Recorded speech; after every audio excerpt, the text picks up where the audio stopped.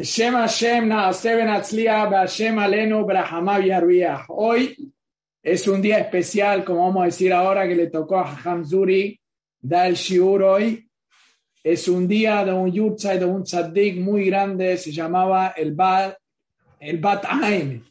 El Bat Ain era uno de los tzaddikim de Tzefat, Talmidei Baal Shem Tov, que falleció hoy, como hoy en día es el yurtzat. No tuvo hijos, pero como todos los tzadikim, ellos siempre tenían Yesurim y hacían para el Klal Israel. Y es una segulá muy grande para él encender una vela o hacer cualquier cosa por el tzaddik. Y seguro que va a traer Yeshuot. Escuché una cosa muy grande de Ramailach Biderman que lo dice en nombre del Bat Ain, dice, Ezeu Jajam Arroeta Nolad. Dice, afilo una persona de 80 años que siempre mire que hoy es el primer día, hoy es el Itachut, que no mire para atrás. Así que estoy seguro que en el Zehut de este tzaddik va a traer Yeshuot, Refuot para todo el Klal Israel Be'ezrat Hashem.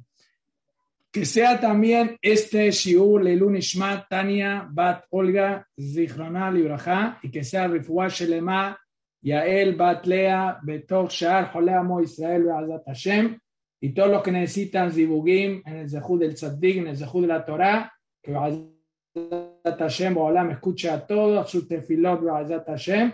Que sea también Leilun Nishmat Eli Ben Simcha Hannah Haya Bat Esther Israel Ben Rachel Menohatab Ben Gan Eden. Adelante, mi querido Elías. Gracias, Ham Yossi. Muy buenas noches a todos. Bienvenidos a una noche más de Gam Zum Letová, noche de Suri Manía, de Ham Suri Katan Baruch Hashem. Miren qué guapo viene hoy, como siempre, para la familia Gam Zum Letová. De por sí, Ham Suri es guapo y hoy con esa corbata se ve precioso, Baruch Hashem. Y el tema que nos dio va a estar más precioso todavía. Seguramente va a ser una clase espectacular, créanme que así va a ser. También decirles, muy contentos por la respuesta de toda la gente y de todos ustedes. Baruch Hashem, gracias a nuestra socia anónima. Ayer nos dimos de alta en Instagram con las frases de cada clase y al día de hoy ya teníamos 110 seguidores.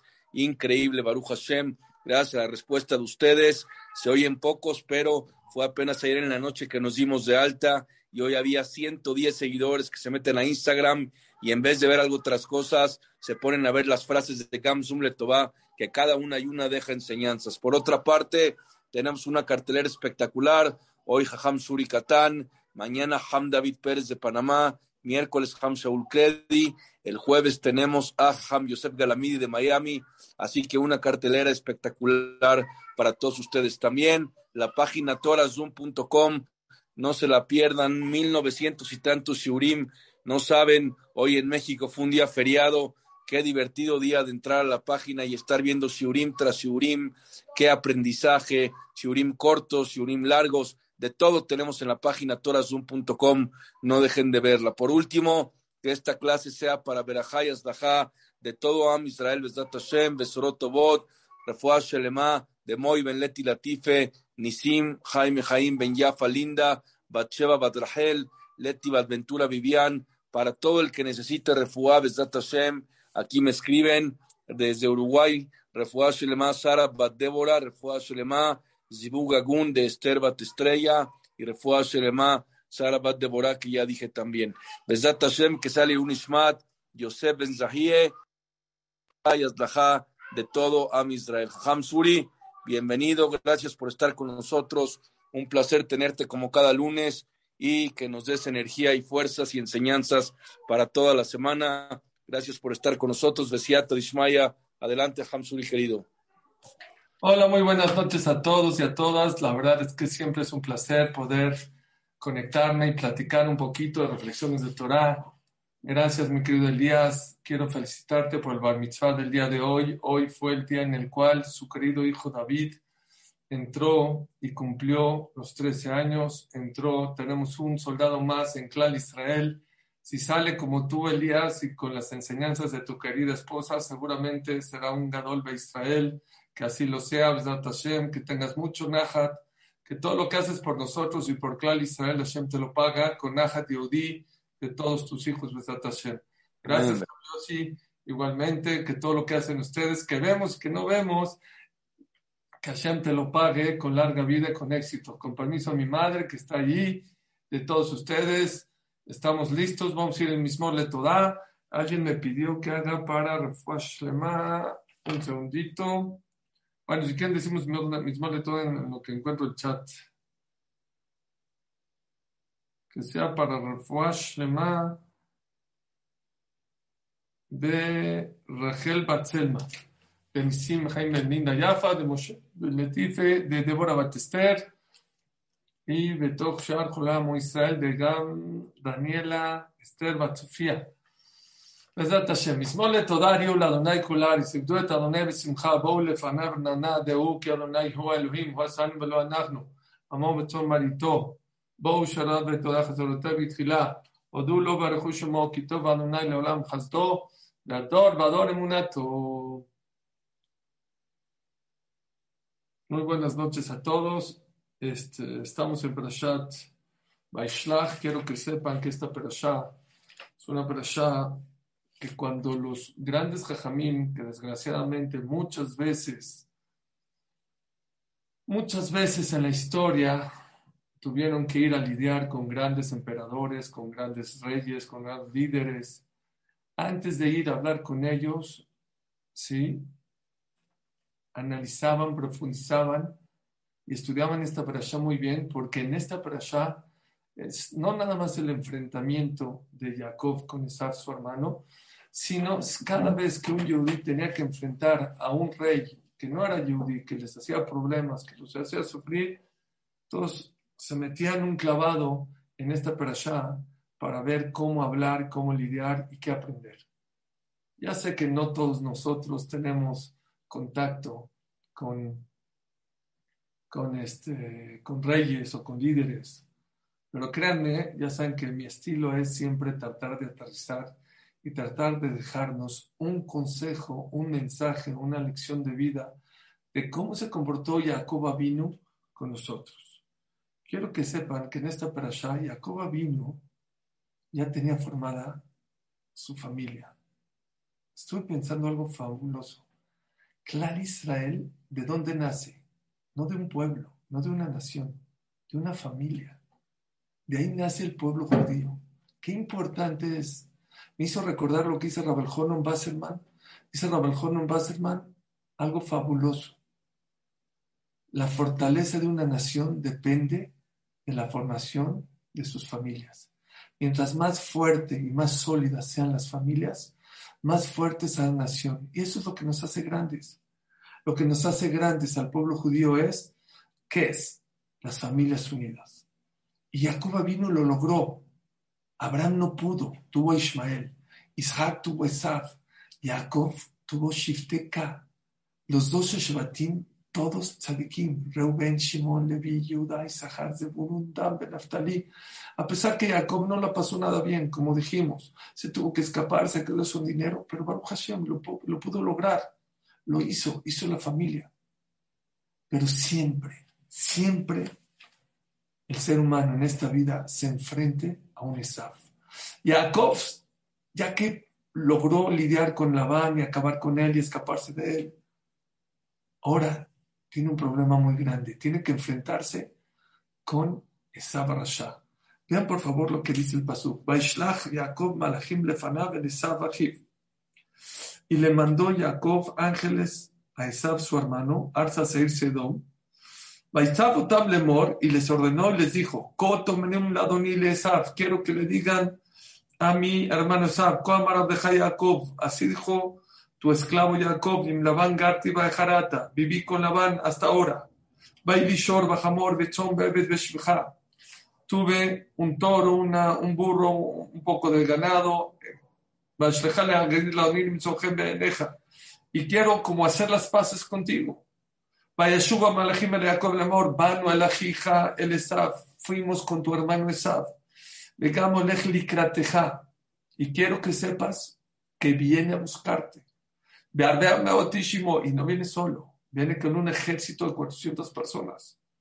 Vayirá Jacob meod. Pongan atención porque esta es la clase. Vairá Jacob meod, y tuvo mucho miedo Jacob. Vayetzerlo, se preocupó.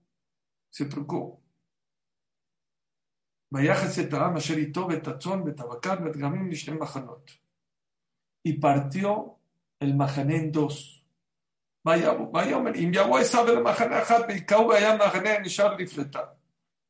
Dijo, miren, no puede tocar a los dos, no puede hacer dos frentes, o un frente o el otro frente. Si nos quedamos solos, a lo mejor nos mata a todos, pero si nos separamos y nos dividimos, a lo mejor puede matar a uno, pero no puede matar al otro. Lo primero que hizo es se separó.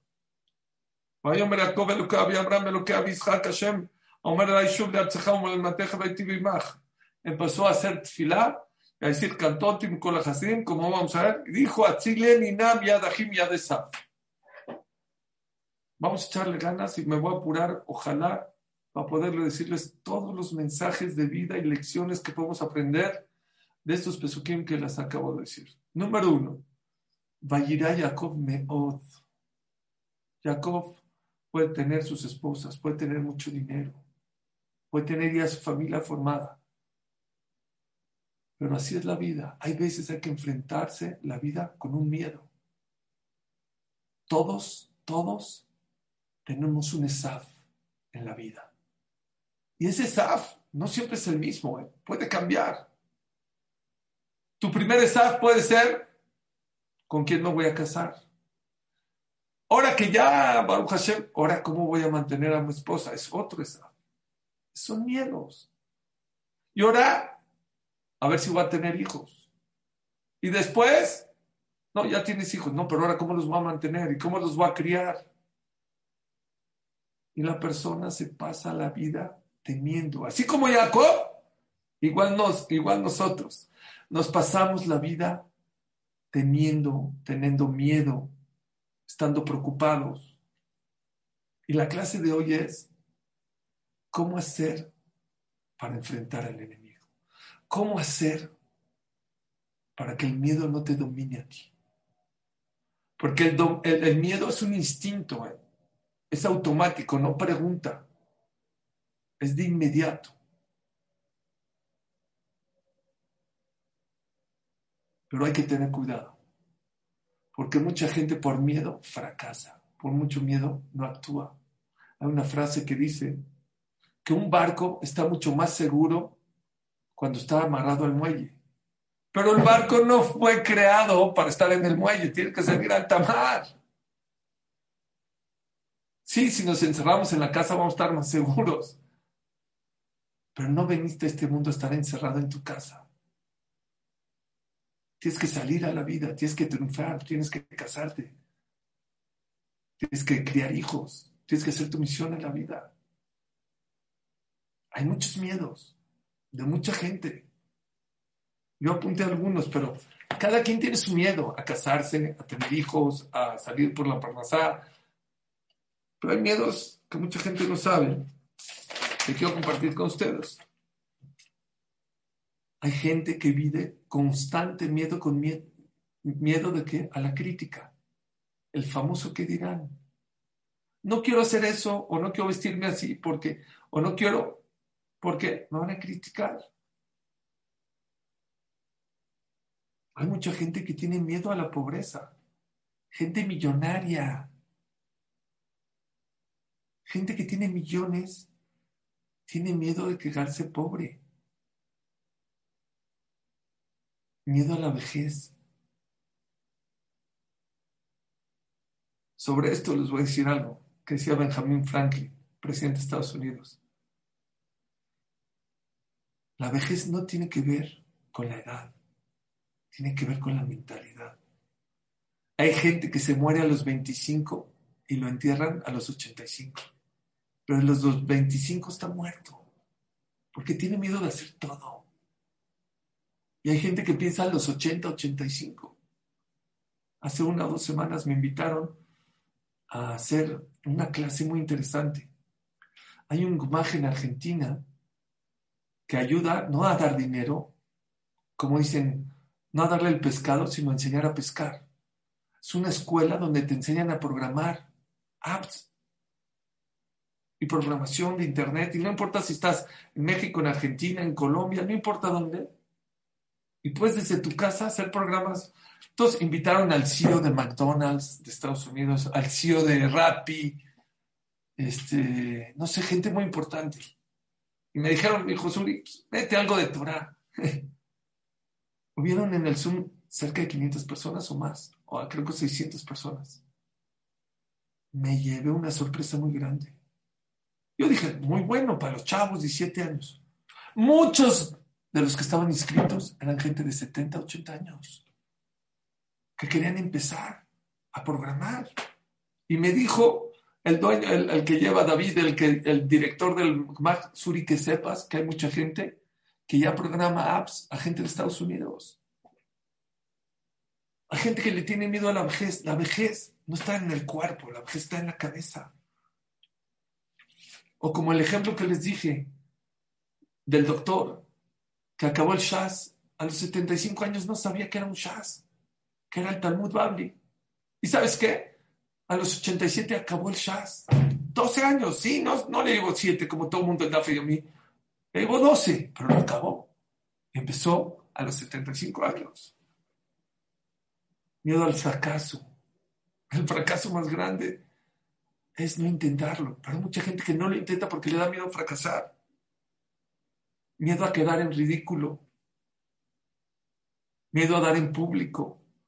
Hace muchos años vi una encuesta que es de los miedos más frecuentes y más comunes en los seres humanos. ¿Saben quién hizo esa encuesta? La Sony. Antes de que existiera, estoy hablando hace 10, 15, 20 años. Antes de que exista el tema del Zoom y todo eso, la Sony hizo una cámara para que pueda hablar. Haz de cuenta el Zoom. Un CEO que le daba pena hablar delante de 200, de 300, de 400 personas. Entonces, ¿qué hacía? Se quedaba en su oficina y le ponían una cámara y lo había 400 personas por el pánico escénico. Se llama pánico escénico. Hay mucha gente que le da miedo hablar delante del público. Miedo a quedar ridículo. Hay gente que tiene miedo al éxito. No está preparado para el éxito. Créanmelo.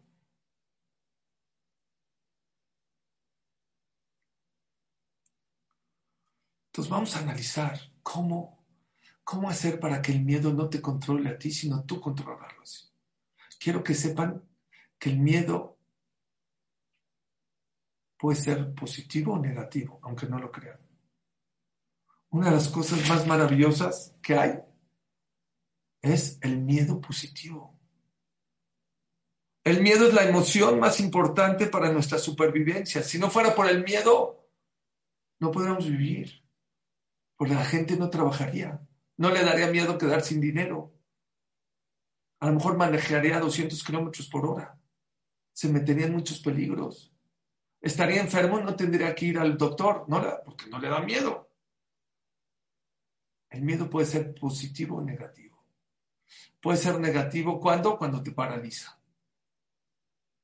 Cuando te paraliza es un miedo malísimo. Y hay mucha gente que se paraliza. Me contó una Rabbanit en Israel, Rabbanit Winter, que ella siempre educó a sus hijas y a sus hijos que el miedo no los paralice, sino que el miedo los haga actuar. Y me contó que una vez estaba su hija con una amiga y sus hijos estaban jugando y el hijo de su amiga se colgó de un barandal de unas escaleras. ¿Y saben qué hizo la amiga? ¡Ah! Se paralizó. ¡Ah! ¿Qué hizo su hija? Fue y lo agarró. Eso nos pasa a todo el mundo. Hay gente que tiene miedo para la parnasa, hay gente que tiene miedo para shidduch, hay gente que tiene miedo para muchísimas cosas. Que el miedo, número 1, no te paralice. Al revés, que el miedo te dé adrenalina. El miedo, cuando el cuerpo es tan perfecto, que cuando tienes miedo, el cuerpo suelta adrenalina. ¿Saben qué es adrenalina? Es una sustancia que te da más fuerza para actuar de una manera más ágil. Y el cuerpo está listo para actuar. Y el error de muchísima gente, ¿saben qué es? Que el miedo lo utilizan para irse a acostar. para paralizarse, para quedarse. Y eso no es lo correcto. Eso está mal. Eso te destruye. Vamos a analizar. Vean qué Torah tan dulce tenemos, qué Torah tan maravillosa. Aquí nos está diciendo que Jacob no tuvo miedo, mucho miedo. Vamos a analizar qué hizo Jacob Avinu.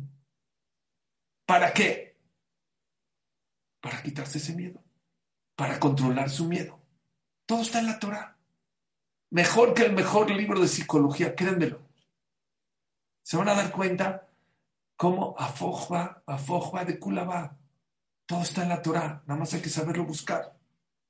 Entonces aquí, foco rojo. Yo encuentro que Jacob Avinu no le dio miedo, mucho miedo. Vamos a ver qué hizo. ¿Se fue a dormir? ¿Se fue a llorar? ¿Se fue a acostar? ¿Se paralizó o actuó? Vamos a ver pasuk por pasuk qué fue cierto.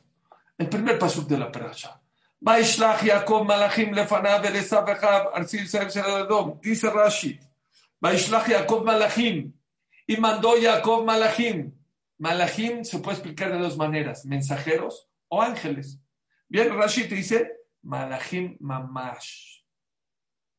Jacob Avinu no mandó mensajeros. Tenía miedo. ¿Qué hizo? Mandó ángeles verdaderos, auténticos. Y aquí hay una pregunta muy fuerte. ¿De dónde sacó los malachim Jacob Avinu? ¿Y por qué los mandó a los malachim mamash? ¿Por qué?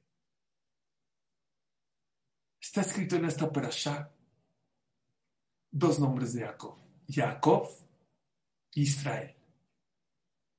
Cuando se pelea con el ángel y le gana, le llama Israel. Y cuando empieza la palabra Jacob, ¿sabe dónde viene la palabra? Ekef, talón, bajo, humilde. El talón es el miembro más que está hasta abajo del cuerpo, hasta abajo y hasta atrás. Hasta abajo y hasta atrás. Israel, Kisarita. ¿Saben por qué nos llamamos Israel? Porque lograste pelear contra los ángeles. Dijo un Raf, no hay contradicción.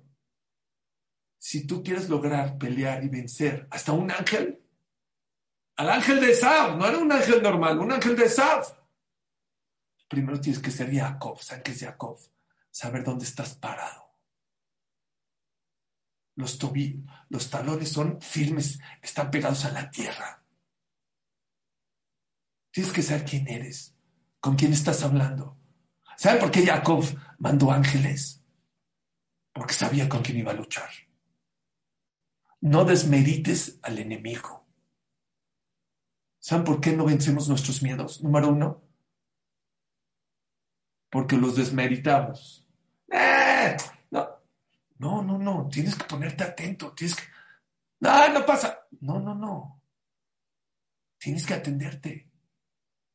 No siempre con psicólogos, pero tu cabeza, vamos a ver cómo. Pero tienes que saber que enfrentar a tus miedos no es algo fácil. Jacob dijo, Esav no le puede mandar a alguien, necesito un ángel. Porque Esav a los 15 años era un matón. Cuando llegó por la sopa de lentejas, dice el pasuk, Ayev tenía 15 años. ¿Ayev de qué? ¿Cansado de qué? Dice Rashi, venía de haber matado a los 15 años. Habían pasado 20, 34 años. Y seguía matando y Abodazara. No cualquiera. Por eso se necesitan ángeles. No es un juego. ¿Y de dónde sacó los ángeles? Les voy a decir un secreto.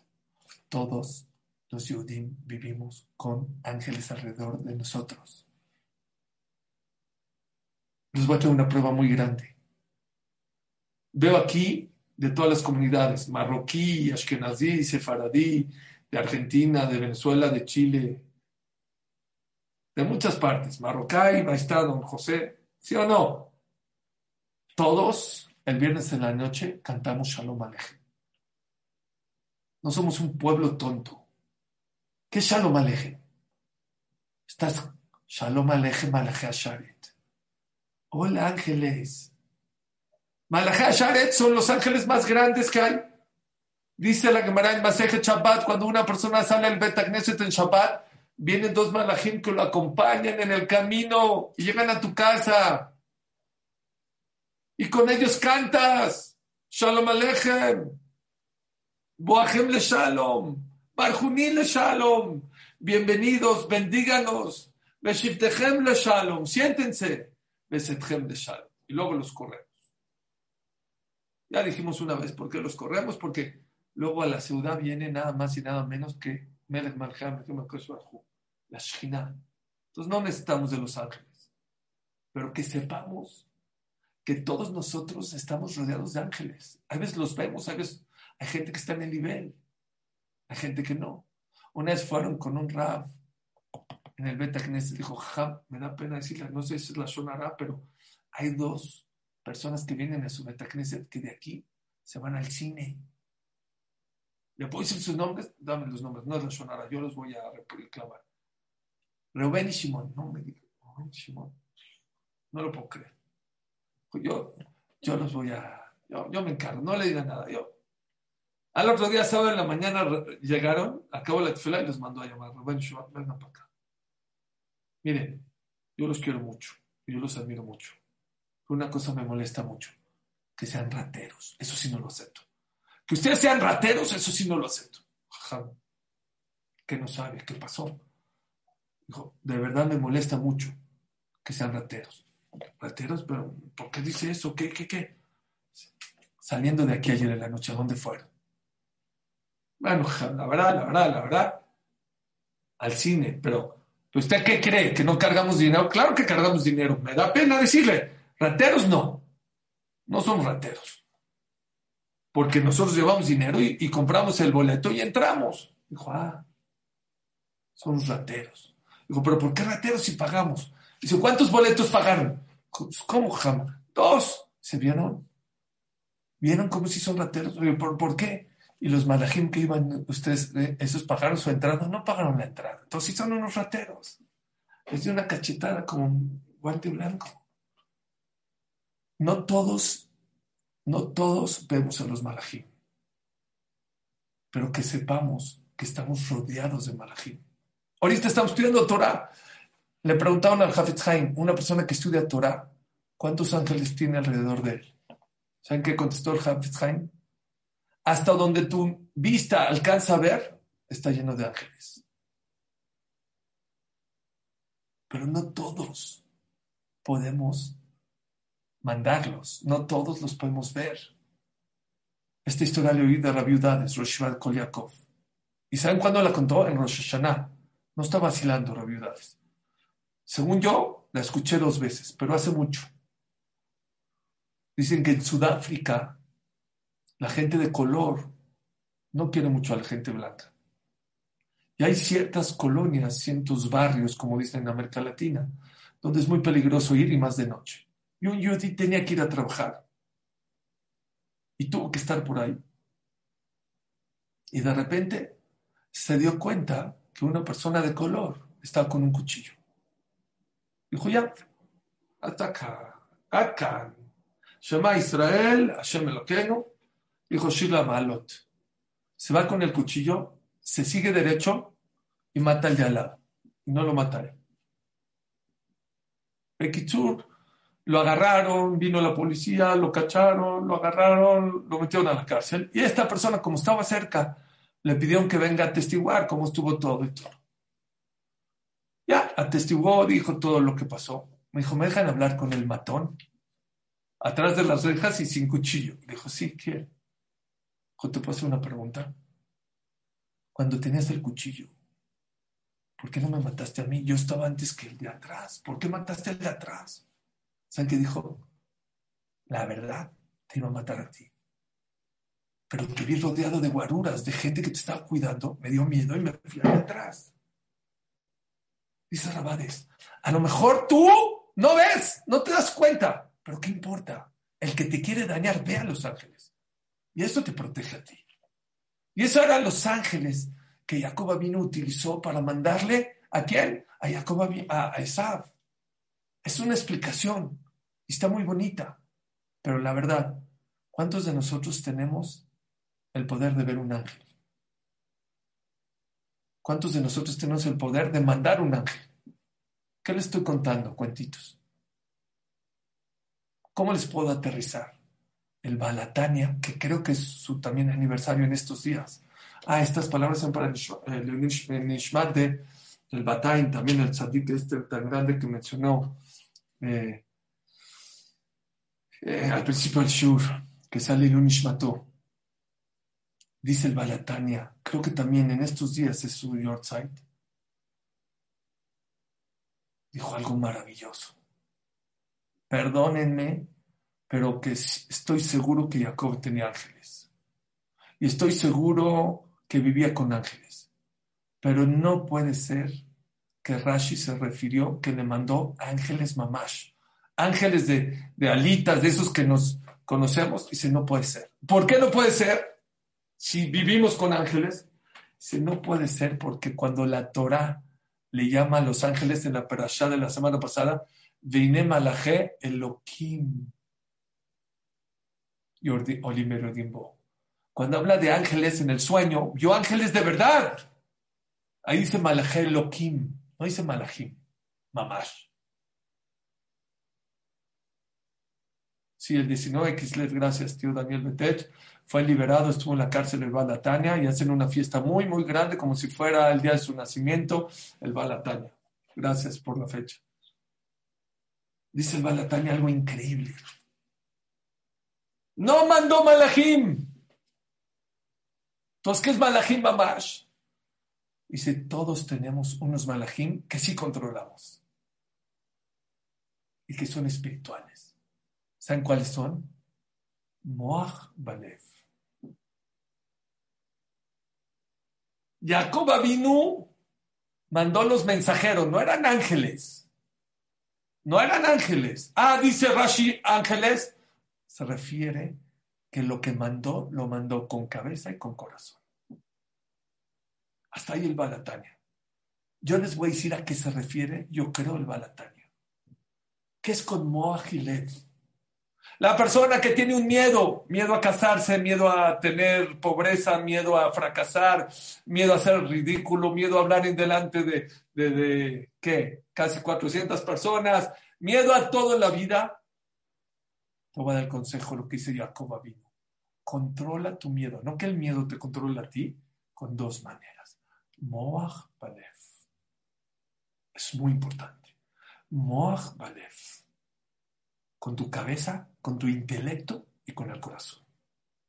¿Qué hizo Jacob Avinu con su intelecto? Vean qué maravilloso. Número 1, le dijo así a Jacob, primero que todo, ¿qué quiere decir que Jacob peleó con el ángel de Esav y luego con Esav? Escuché una explicación muy lógica. Antes de pelear físicamente con tu problema, con tu miedo, tienes que pelear ideológicamente con el problema. Jacob le ganó a Esav primero con su malaj. Su malaj representa la filosofía de Esav y luego peleó con Esav físicamente. Tú tienes que pelear primero ideológicamente contra tu miedo y luego físicamente. Ejemplo, hay gente que se me olvidó de los miedos más comunes, es viajar en avión. Una de ellas es subirte al avión y enfrentarlo. Hay otra, ver estadísticas, ver esto. Ideológicamente trabajar tu mente, que millones cada segundo, cada minuto despega un avión y no pasa nada. Pelea tú ideológicamente y luego ya puedes ir a enfrentarlo físicamente. ¿Me entendieron? Este es un concepto muy importante. ¿Cómo peleó ideológicamente Jacob Avinu con la cabeza?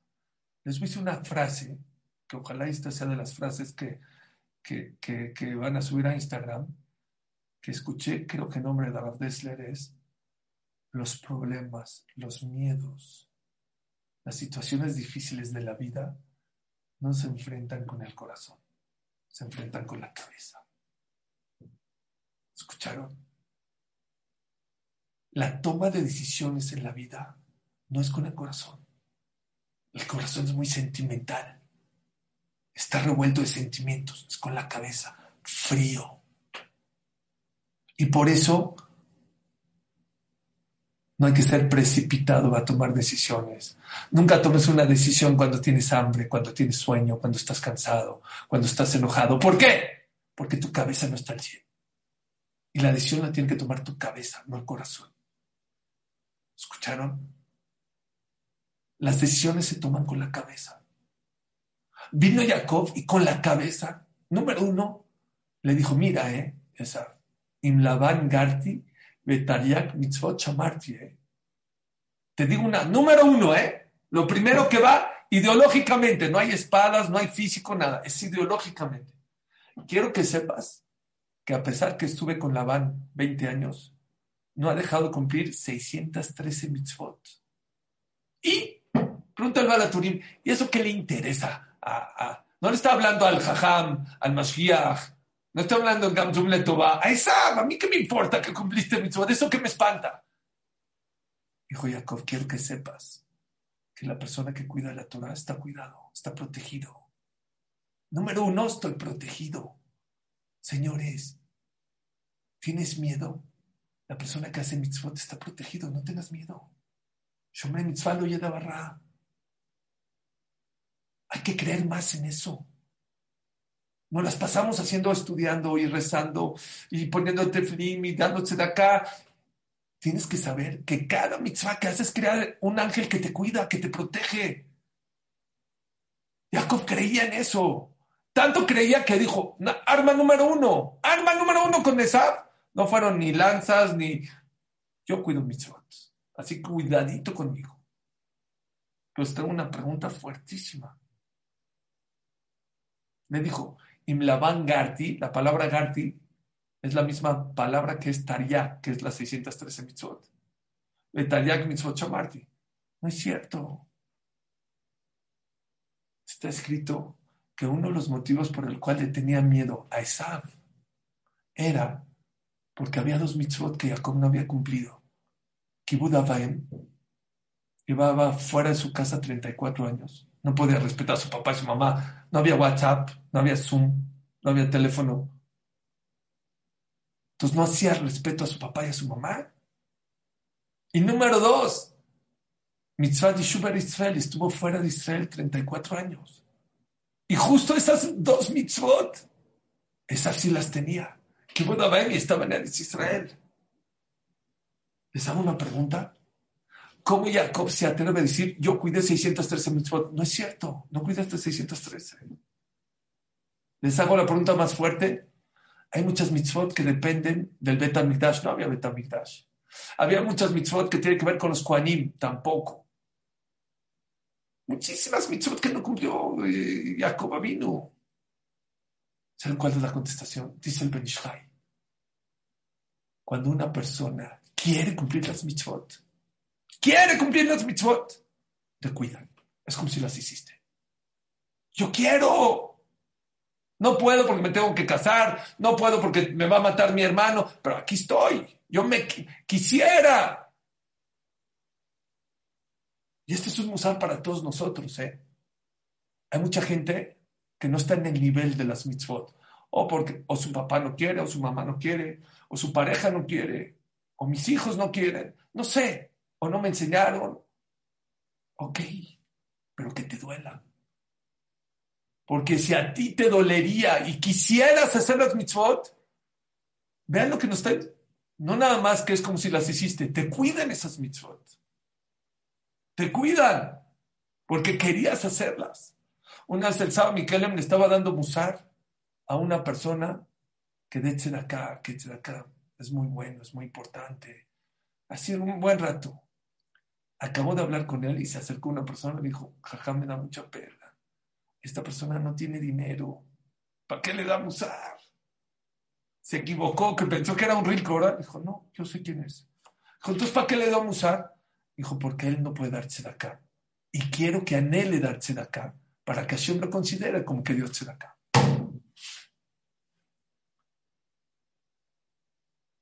Entonces, ¿por qué le tenía miedo? ¿Por qué le tenía miedo Jacob a Esav? Si él no hizo la mitzvah de Kibud Avaim y no hizo la de Yishuv Israel, pero quería.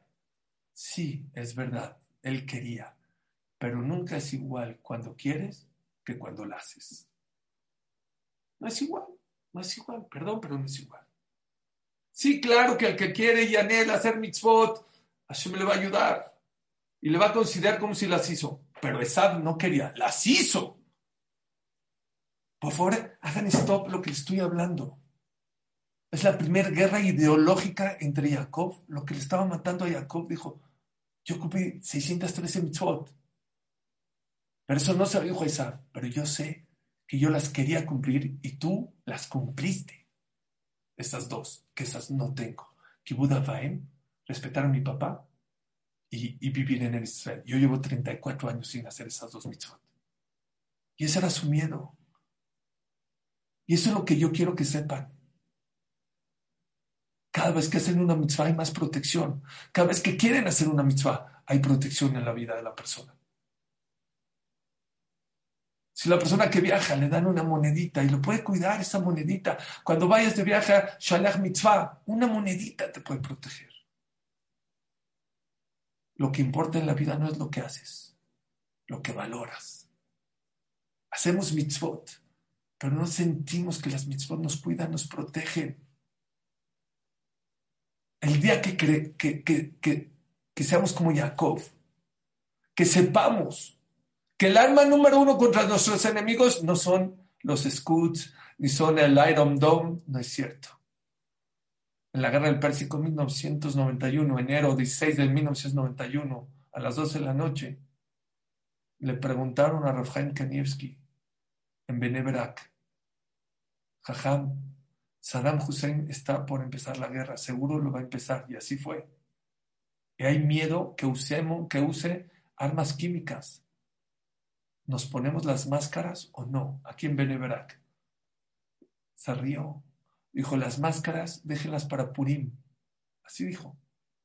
Increíble, ¿eh? ¿Saben cuándo acabó la guerra? El día de Purim. Dijo, pero Jajam, así dijo, Jajam, pero puede mandar un proyectil. Así les dijo. ¿Qué no ven las hojas de Gemara y de Teilim que están protegiendo Bnei Brak? ¿Qué no las ven?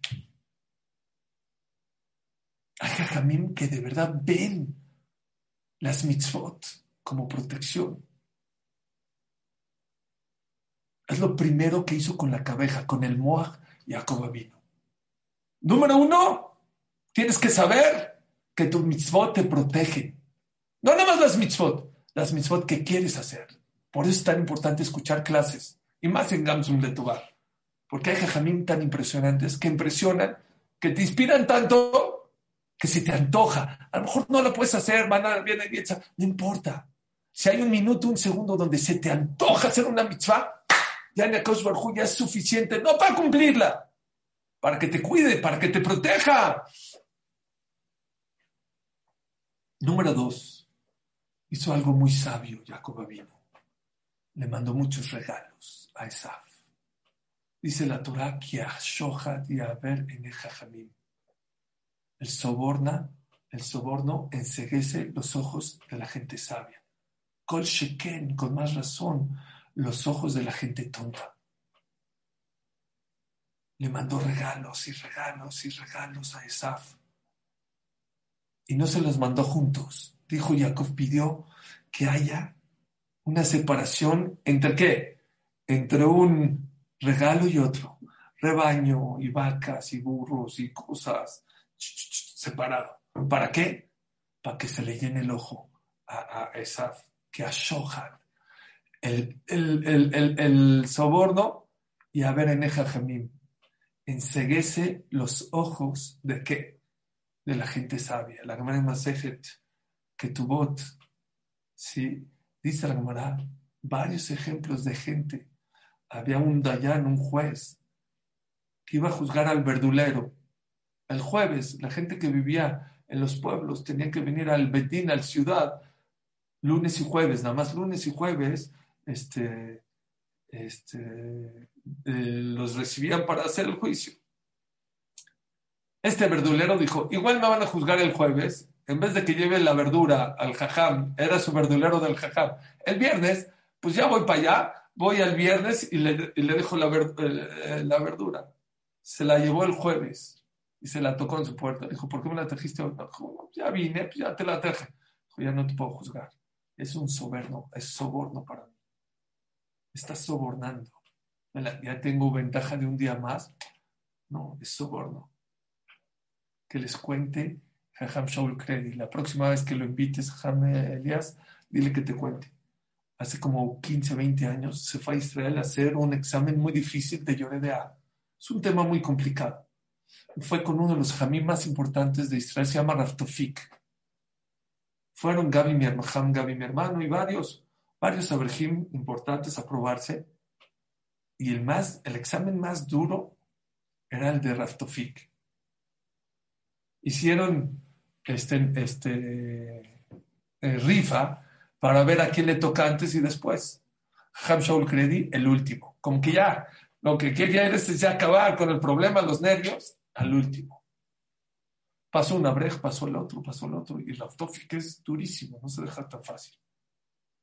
Ya que le va a tocar a Rav Tofik, a Jajam Shaul Kredi, después de creo que 10 o de 15 abrejim, no sé, horas, qué nervios, ya, como que ya quieres, ya.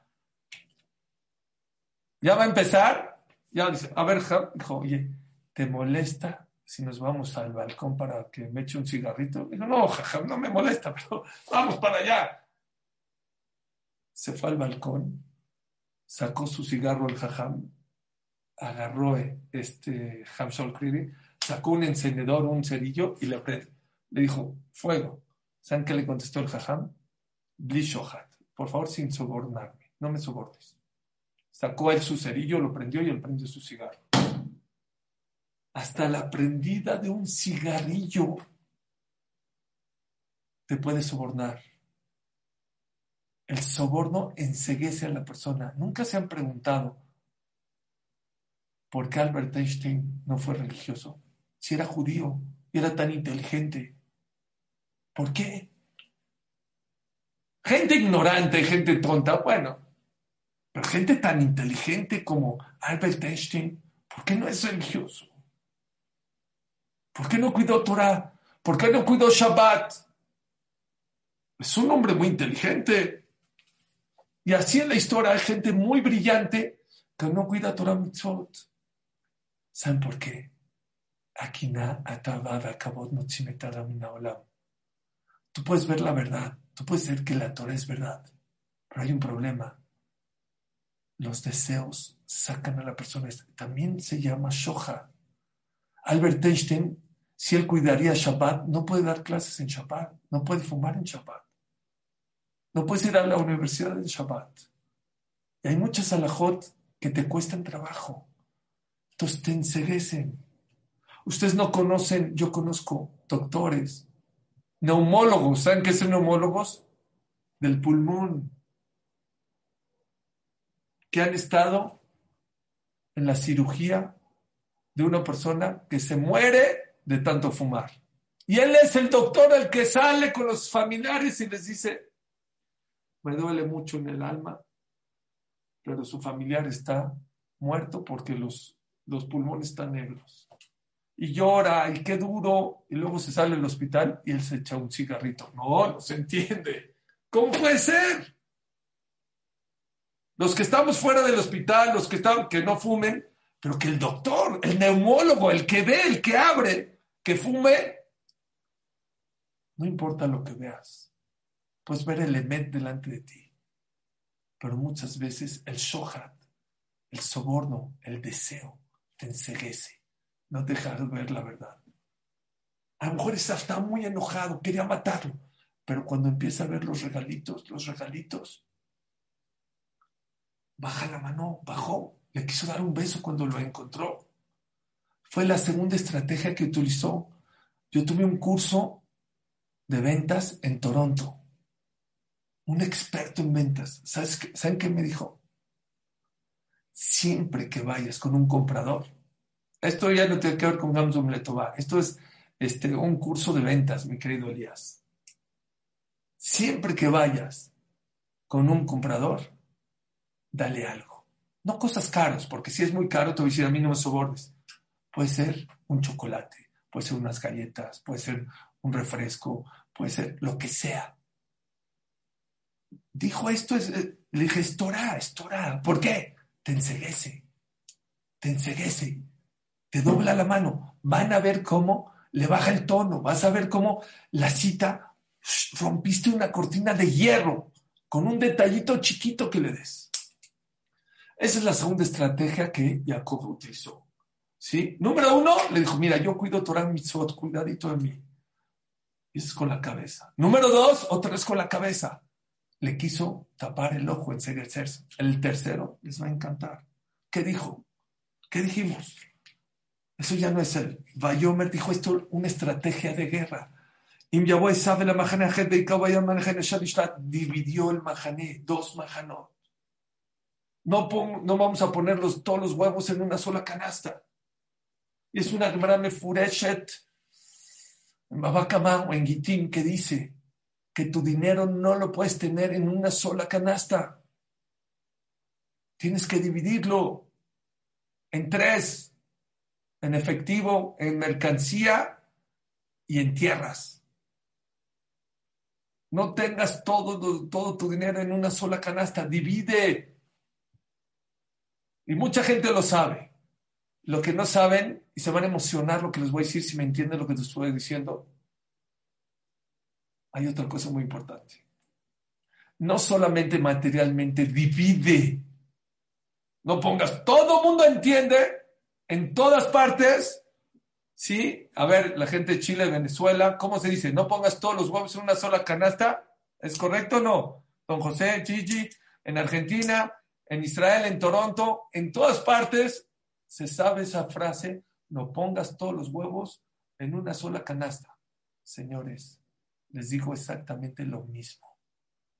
¿Por qué si todo nuestro dinero no lo ponemos en una sola canasta?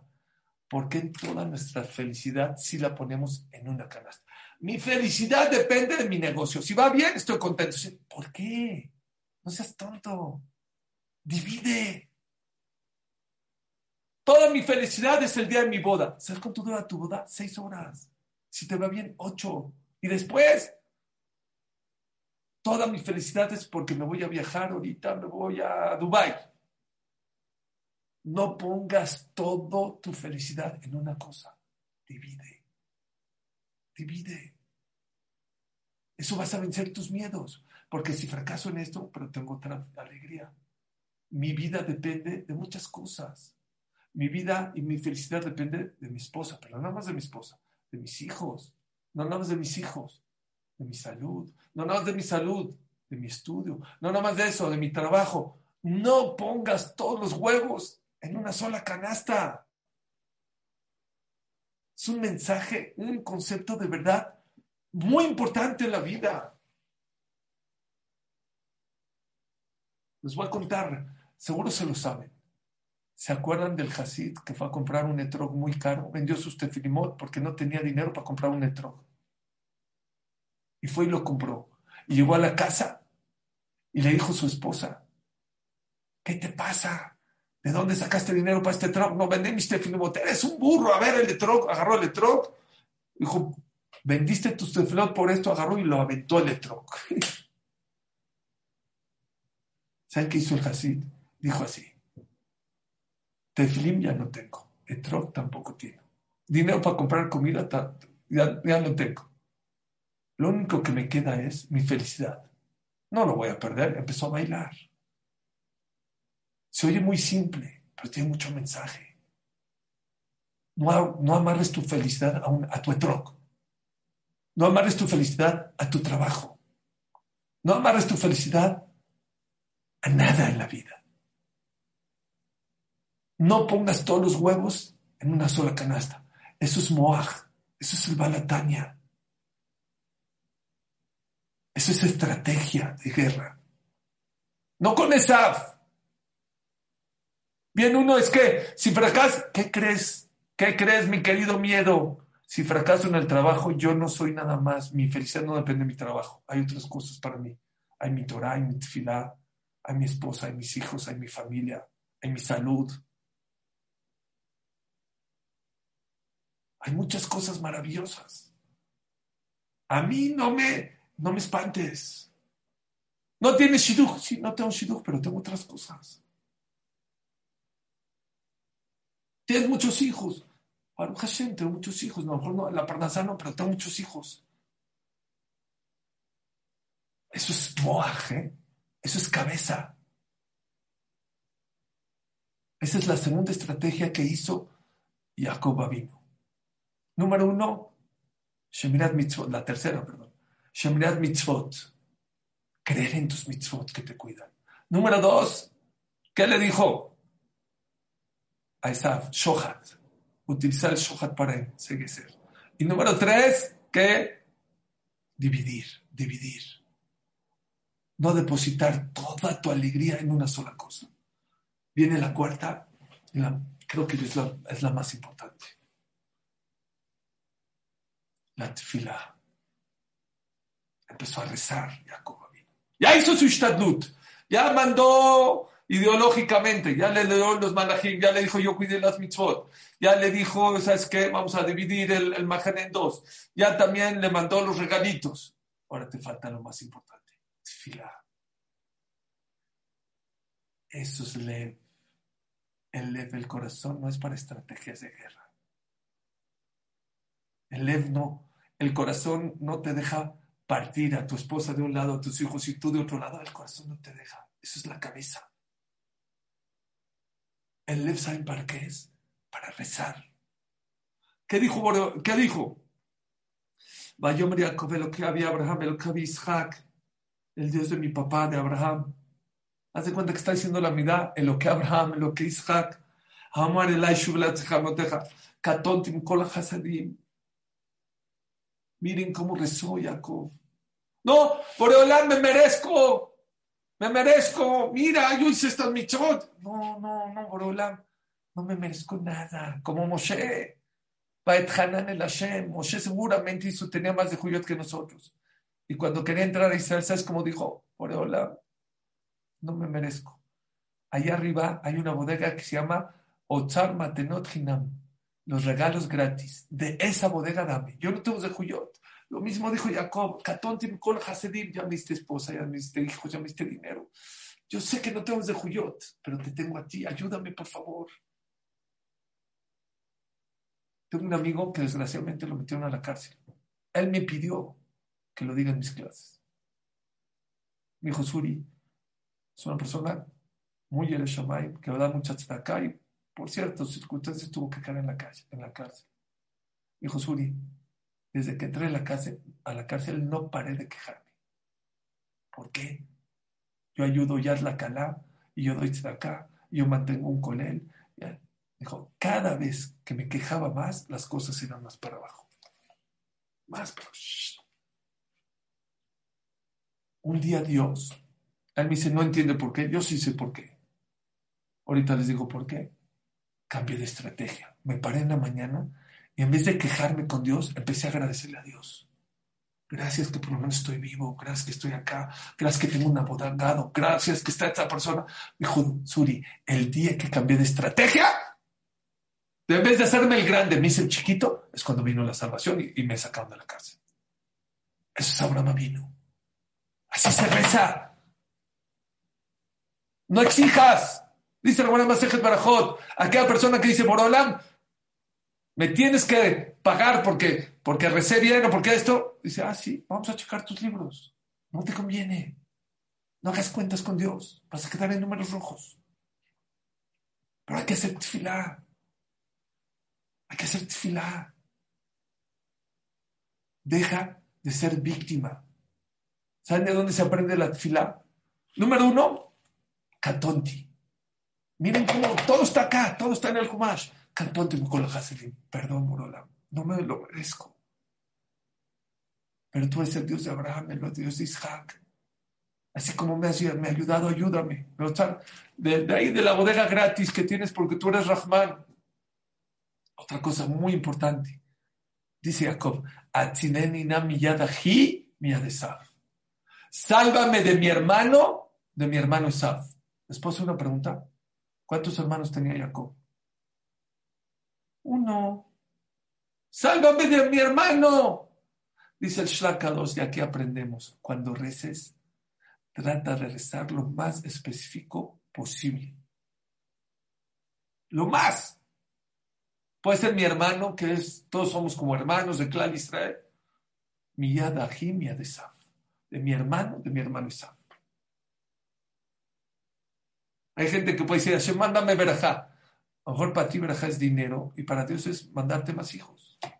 Porque no hay verajá más grande que hijos. Sé explícito a la hora que pides tefilá. Solo una cosa muy importante. A lo mejor mucha gente dice, a lo mejor lo que estoy pidiendo no es lo mejor para mí. A lo mejor no es lo mejor para mí. Pídele por Olam A, B, C, D, E, F, G, específico. Y una cosa, dile, por Olam, te pido una cosa más. Que eso que te estoy pidiendo que sea para mi bien. Es todo. Es todo. Dice el Hazon Ish. ¿Y por qué hay que pedir específico? Para que cuando Dios te conteste, te espantes. Para que veas cómo Dios está mucho más cerca de ti de lo que te imaginas. Vamos a cambiar de cómo rezar. La Torah en la semana pasada dice, cuando habla de Rachel y de Lea, dice el Pasuk,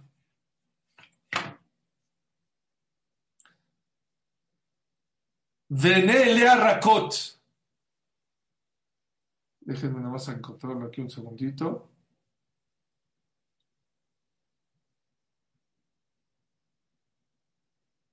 Segundito. Sí.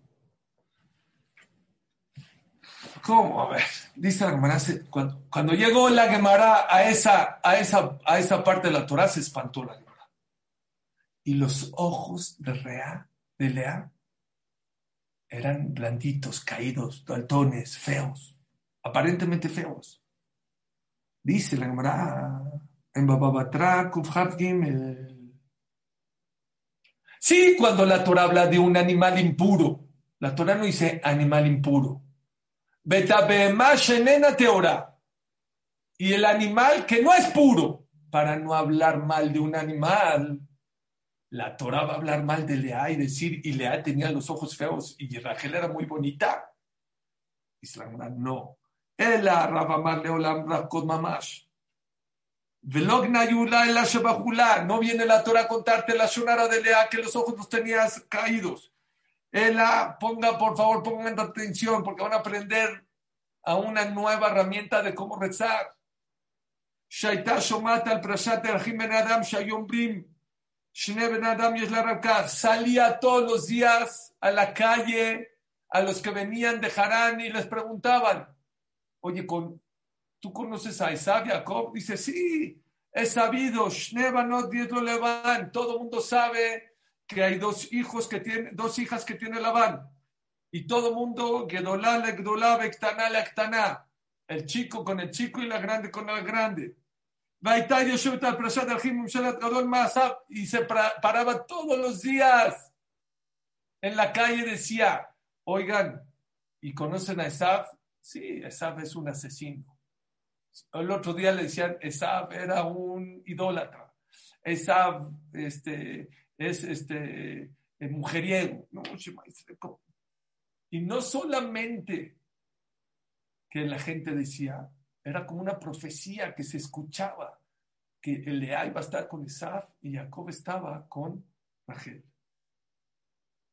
¿Qué hizo? Empezó a rezar, póngate atención. Vene Lea Rakot, lloró tanto, dice la Gemara, en Tfilá, que se le cayeron las pestañas para no caer en las garras de Esav. Stop. Escucharon que es Tfilá. Yo no quiero que se les caigan las pestañas. No creo que hoy en día Kaush Baruj Hu nos pida que se le caigan las pestañas. Pero escucharon que es rezar con corazón. Si una dice, ¿de dónde se aprende que hay que rezar? Y servirás a Kaush Baruj Hu con todo tu corazón. Vean qué frase tan bonita. ¿Cómo yo sé que estoy trabajando con todo mi corazón? Cuando trabajas con todo tu cuerpo, ¿sabes qué pasa? Empiezas a sudar. cuando corres, cuando cargas algo pesado, cuando empiezas a sudar. Dicen los Jamín, ¿saben cuál es el sudor del corazón? Las lágrimas. Que te salgan lágrimas a la hora de rezar. Shared Iman Loni Nalu no es juego. Cuando una persona reza con todo el corazón y suda el corazón, empieza a llorar. Los portones de la tefilá nunca están cerrados. Nunca. Tenemos un concepto erróneo de lo que es tefilá. Y por eso la Torah te viene a enseñar, Vene, Lea, Rakot, bienaventurada, dice el Hatam Sofer. Bienaventurada, no hay ojos más bellos, más bonitos, porque pregunta el Hatam Sofer. El Yerushalmi dice, y los ojos de Lea eran bonitos. ¿Cómo? El Babli dice que eran caídos. Y el Targum dice, Vene, Lea, Yain, el Targum ahí en el Pasuk. Y los ojos de Lea eran bonitos. Decídete, caramba. A lo mejor hay discusión, dice el Hatam Sofer, no hay discusión.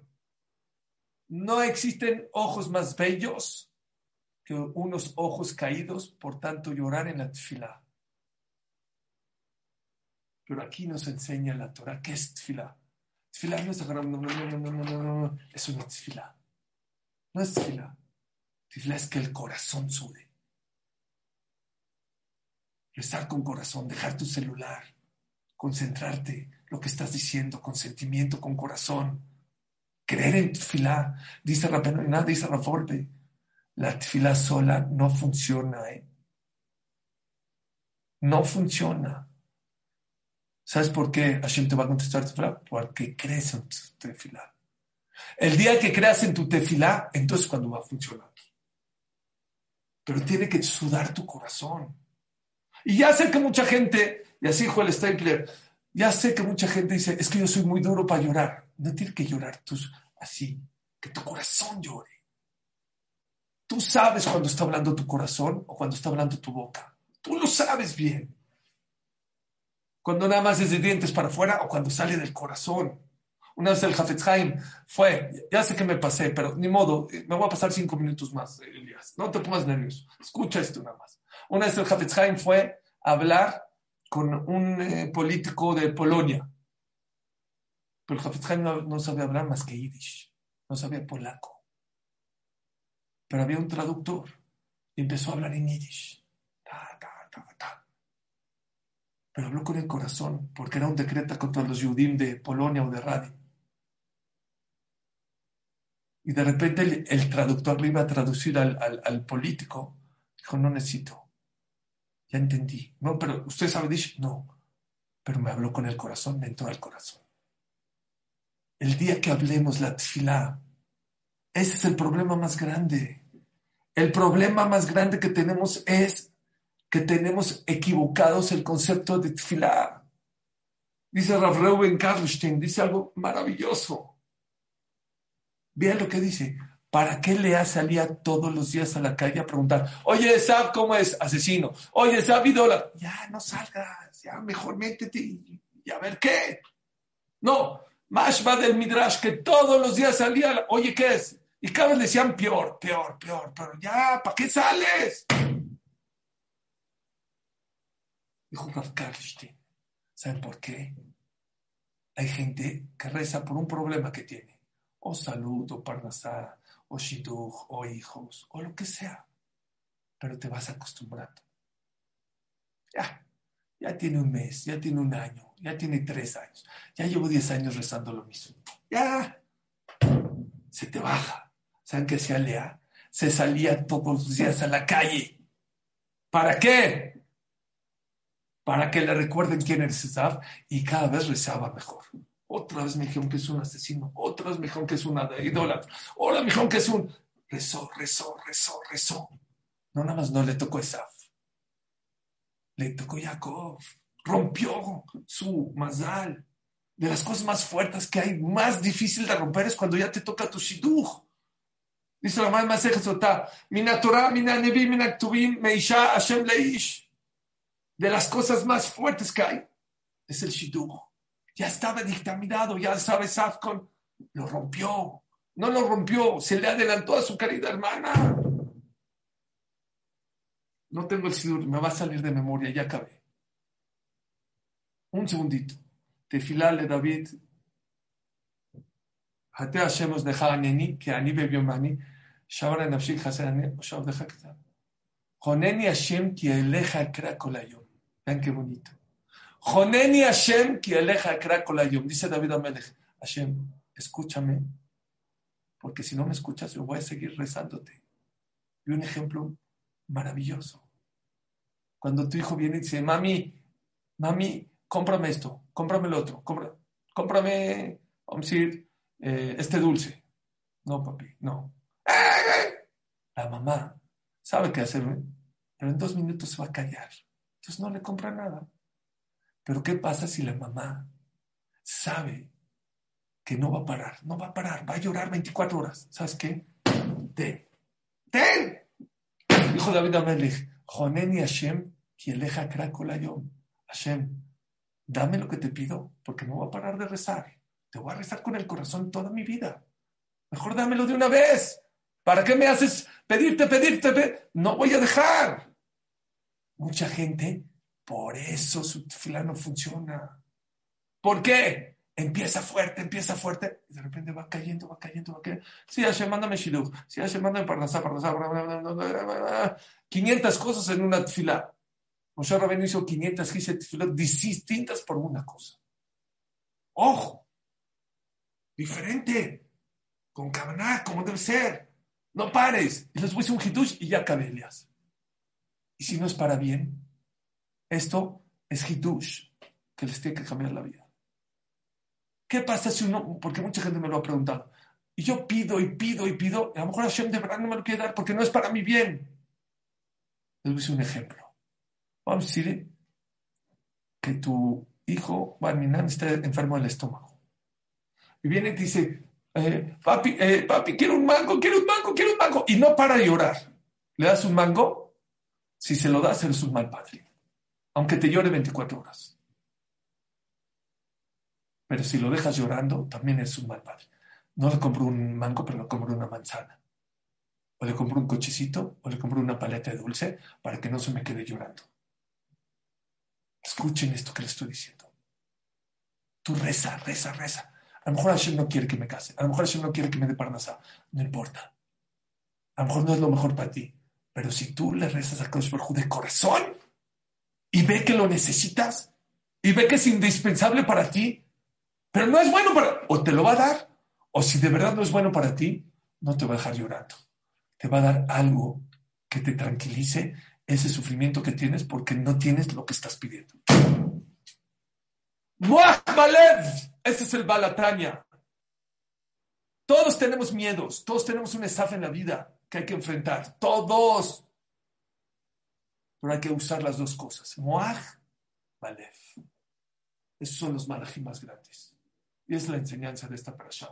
No nada más es cuando vayas a ir con un rey para anular todas las cosas, hay que ver esta parashá. Cada vez que tengas un enemigo, que ese enemigo es un miedo, tienes que saber enfrentarlo de 2 maneras. Moach Balev. Gracias a todos, que Hashem los cuide, los proteja, los bendiga y espero que repasen mucho lo que hablamos porque creo que es algo muy importante en la vida de todos nosotros. Amén, vea. Espectacular. Tienes despiertas a la gente de Chile, de Brasil, de Argentina. Perdón, a las 9 y son 12:30. Nuestra amiga Gigi está sonriendo, 1:45 de la mañana, y ahí está presente. Y todos nuestros amigos. Ahora sí pido perdón a todos, me piqué. No se vayan. Hay preguntas espectaculares. Te felicito. Normalmente acostumbramos a mandar la frase de la clase y sale una y cuando mucho 2. De tu clase de hoy salieron casi 4 que ya te mandamos. Increíble clase, espectacular.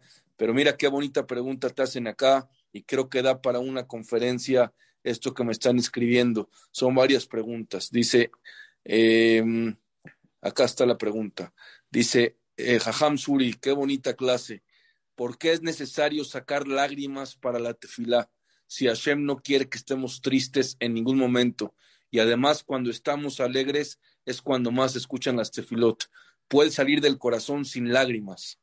Súper, súper, súper pregunta. Yo creo que está contestado. A lo mejor no hice énfasis, pero lo sé. ¿Por qué? Porque las lágrimas es la señal que tu corazón trabajó de una manera correcta. No tiene que ser de tristeza. Cuando una persona tiene un problema y llega con la persona que le soluciona su problema, llora, pero de alegría. Esa frase me la dijo Rabiudades. Sí, señor. Muchas veces no se llora, no por tristeza, al revés, por esperanza. Porque estás parado delante del Rey de Reyes, el que tiene la solución a todos tus problemas. Y Dios te dio la oportunidad de rezar delante de Él. Nada más se llama el simán, la señal que tú estás trabajando, que tu corazón está. Es como si me preguntarías, ¿por qué una persona en el gimnasio tiene que sudar? Porque si no sudó, a lo mejor no cargó el kilo que tenía que cargar. No se está esforzando lo que tenía que haberse esforzado. Pero cuando una persona llora, sí, es una señal fuertísima que su corazón está trabajando de una manera correcta en la tefilá. Y tefilá se aprende, sí, y servirás a Hashem con todo tu corazón y con toda tu alma.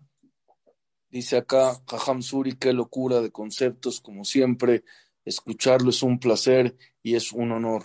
Dice acá Jajam Suri, como siempre, su clase espectacular, me fascinan sus clases, la siento tanto con el corazón. Le quiero preguntar, ¿cómo aconseja rezar cuando una madre pide shidduch para su hijo? Porque dijo usted que hay que ser muy específico. Mira, les voy a contar, había una señora que me dijo que lleva muchos años pidiendo para que su hija tenga shidduch y no se case. Eso fue en Elul, no hace como 3, 4 años, no más, como unos 6 años. Y le dije, no le reces a Dios, explícale por qué quieres un shidduch para tu hija. ¿Por qué? Para que todas sus amigas ya tienen y ella no tiene, para que pueda le caer en baile más. Platica como si irías con un psicólogo, con un jajam o con una amiga. ¿Cómo le platicarías? Explica, no le pidas, dame. Hashem, porque quiero formar un baile man Israel, quiero que mi hija tenga nietos por el camino de la Torah, que platique con Boreolam. Así le dije a esa señora en Elul, me dijo que llevaba muchos años. En junio estaba casada. Tanto sudaste y tanto te esforzaste que hasta el saco y la corbata te quitaste. Perdón, ahora sí. Dice acá, Jajam Suri, le mando saludos desde Guadalajara, Jalisco, y le hago esta pregunta. ¿Le va a las Chivas o al Atlas? No sé, no dice, nos da un consejo. Elías es del América, ¿no? Dice, nos da un consejo para poder hacer una tefilá siempre con el corazón roto, porque normalmente cuando rezamos con el corazón roto es cuando estamos en situaciones difíciles. ¿Cómo hacemos para que nuestra tefilá sea igual todos los días? Bueno, ya dijimos ahorita una de las opciones, que Lea salía a la calle y para ver y recordar. Yo creo que hoy en día no hay que hacer mucho esfuerzo. La pandemia nos ha enseñado que somos muy vulnerables, que la vida puede cambiar en segundos, que no tenemos nada asegurado en la vida, y creo que es la mejor manera. ¿Saben qué? Hay que prepararse, no hay que llegar y abrir el sidur. Stop, piensa. Dice acá. Antes de rezar, piensa. A ver. Jamás me cansaré de decir. ¿Quién tiene la solución? ¿Cómo Hashem me ayudó en otros problemas? Pensar antes de rezar. Un poquito más. Jamás me cansaré de decir qué grande es Jajam Suri Katán. Dice Jajam Suri desde Panamá. Qué precioso shiur, qué gran reto tiene usted cada lunes, Jajam. Quedan grabados en nuestros corazones todos sus mensajes y cada lunes aprendemos cosas nuevas. Dice, excelente clase, maravillosa, ya no hay palabras para alabar la clase que dio. Ojalá siguiera por 3 horas más. Muchas felicitaciones, nuestro amigo Ezra Chayo, un jovencito de Argentina de 15 o 16 años, que son 12 y 20, y todas las noches se desvela con nosotros. Ashreja, mi querido Ezra Chayo, desde Bogotá, Colombia. Toda Rabá Hamsuri, me llegó en un momento clave en mi vida. Definitivamente Hashem siempre contesta. Yo pedí algunos conceptos para mí que necesitaba y usted hoy me dio todas las respuestas. Gracias. Dice una pregunta, si uno llora mucho y pide, no tiene que tener emuná y paciencia, que como lo que pide va a llegar, como que lo mejor sería quedarte tranquilo y esperar. Es que otra vez, no es llorar de tristeza y no llorar de desesperación, llorar de alegría que estás delante de Dios. Como les dije la otra vez, que sepas que Hashem te escucha, que Hashem te quiere, que Hashem te ama y que Hashem te va a mandar lo que necesitas en el momento preciso. Hoy les enseñé otra cosa, que si no es para ti, te va a mandar otra cosa para distraerte, para que estés contento y feliz y tranquilo. Ese es un concepto muy importante. Pero por favor, quítense de la cabeza que Hashem no quiere pagar, que no te quiere dar, que ya me contestó que no. No digan eso hasta después, hasta que se les caigan las pestañas de haber rezado. Entonces ya pueden decir, entonces Hashem no quiere. Hashem sí quiere, pero tenemos el concepto de tefilá muy erróneo, de verdad muy erróneo. Dice aquí, entendamos que el consejo que Jajam Suri nos quiso dar esta noche es que se llora de alegría y de esperanza, no de tristeza. Escribe acá tu querida madre y dice, querido hijito, ya no alcanzan palabras, espectacular, que Hashem te bendiga, eres un orgullo para mí y tu padre ha de estar feliz desde allá arriba viéndote y escuchándote. De Paraguay, todos felices con el shur de Hamsuri. Importantísimo recordar que los portones de la tefilá nunca están cerrados. Kol Hakavod Hamsuri Katán, hermosas palabras como siempre llegan al corazón. Me escriben a mí, Mazal Tov, muchas gracias. Híjole, cuántos comentarios no paran. Mejilá que no puedo leer todos. Dice aquí de Brasil, Jajam Suri y la señora Gloria Sutton, son 12:23 de la noche y me quedo otra hora. Usted es insuperable. Jajam Suri, gracias como siempre desde Brasil. Jajam Yossi Mizrahi, adelante Tzadik, nomás me piden la cartelera. Mañana Ham David Pérez de Panamá, el miércoles Ham Shaul Kredi, el jueves Ham Yosef Galimit y Bezat Hashem tenemos 2 exclusivas. Ya estamos en Instagram con nuestras frases. No dejen de entrar a Instagram, gam-zoom, y pueden ver todas las frases de las clases y llevar su mensaje. Y pronto, Bezat Hashem, tendremos más sorpresas con nuestra socia querida que está al pie del cañón. Vamos a tener ya cápsulas de 1 o 2 minutos de lo mejor de cada clase. Y también les recordamos que el próximo domingo, 2 días de la semana, domingo y miércoles, media hora antes de la clase oficial de Gamzum Letová, tendremos otra vez con nosotros a Ham Jakilu de 7:30 a 8 hora de México. A Ham Yossi Mizrahi, adelante, Tzadik. Azaku Baruch, Jajam Suri, wow, hermoso, como dijo mi querido Elías. Los comentarios no paran de llegar. Montevideo, Uruguay, Chile, aunque ahí ya es arriba de las 12 de la noche, se quedarían horas más con Jajam Suri.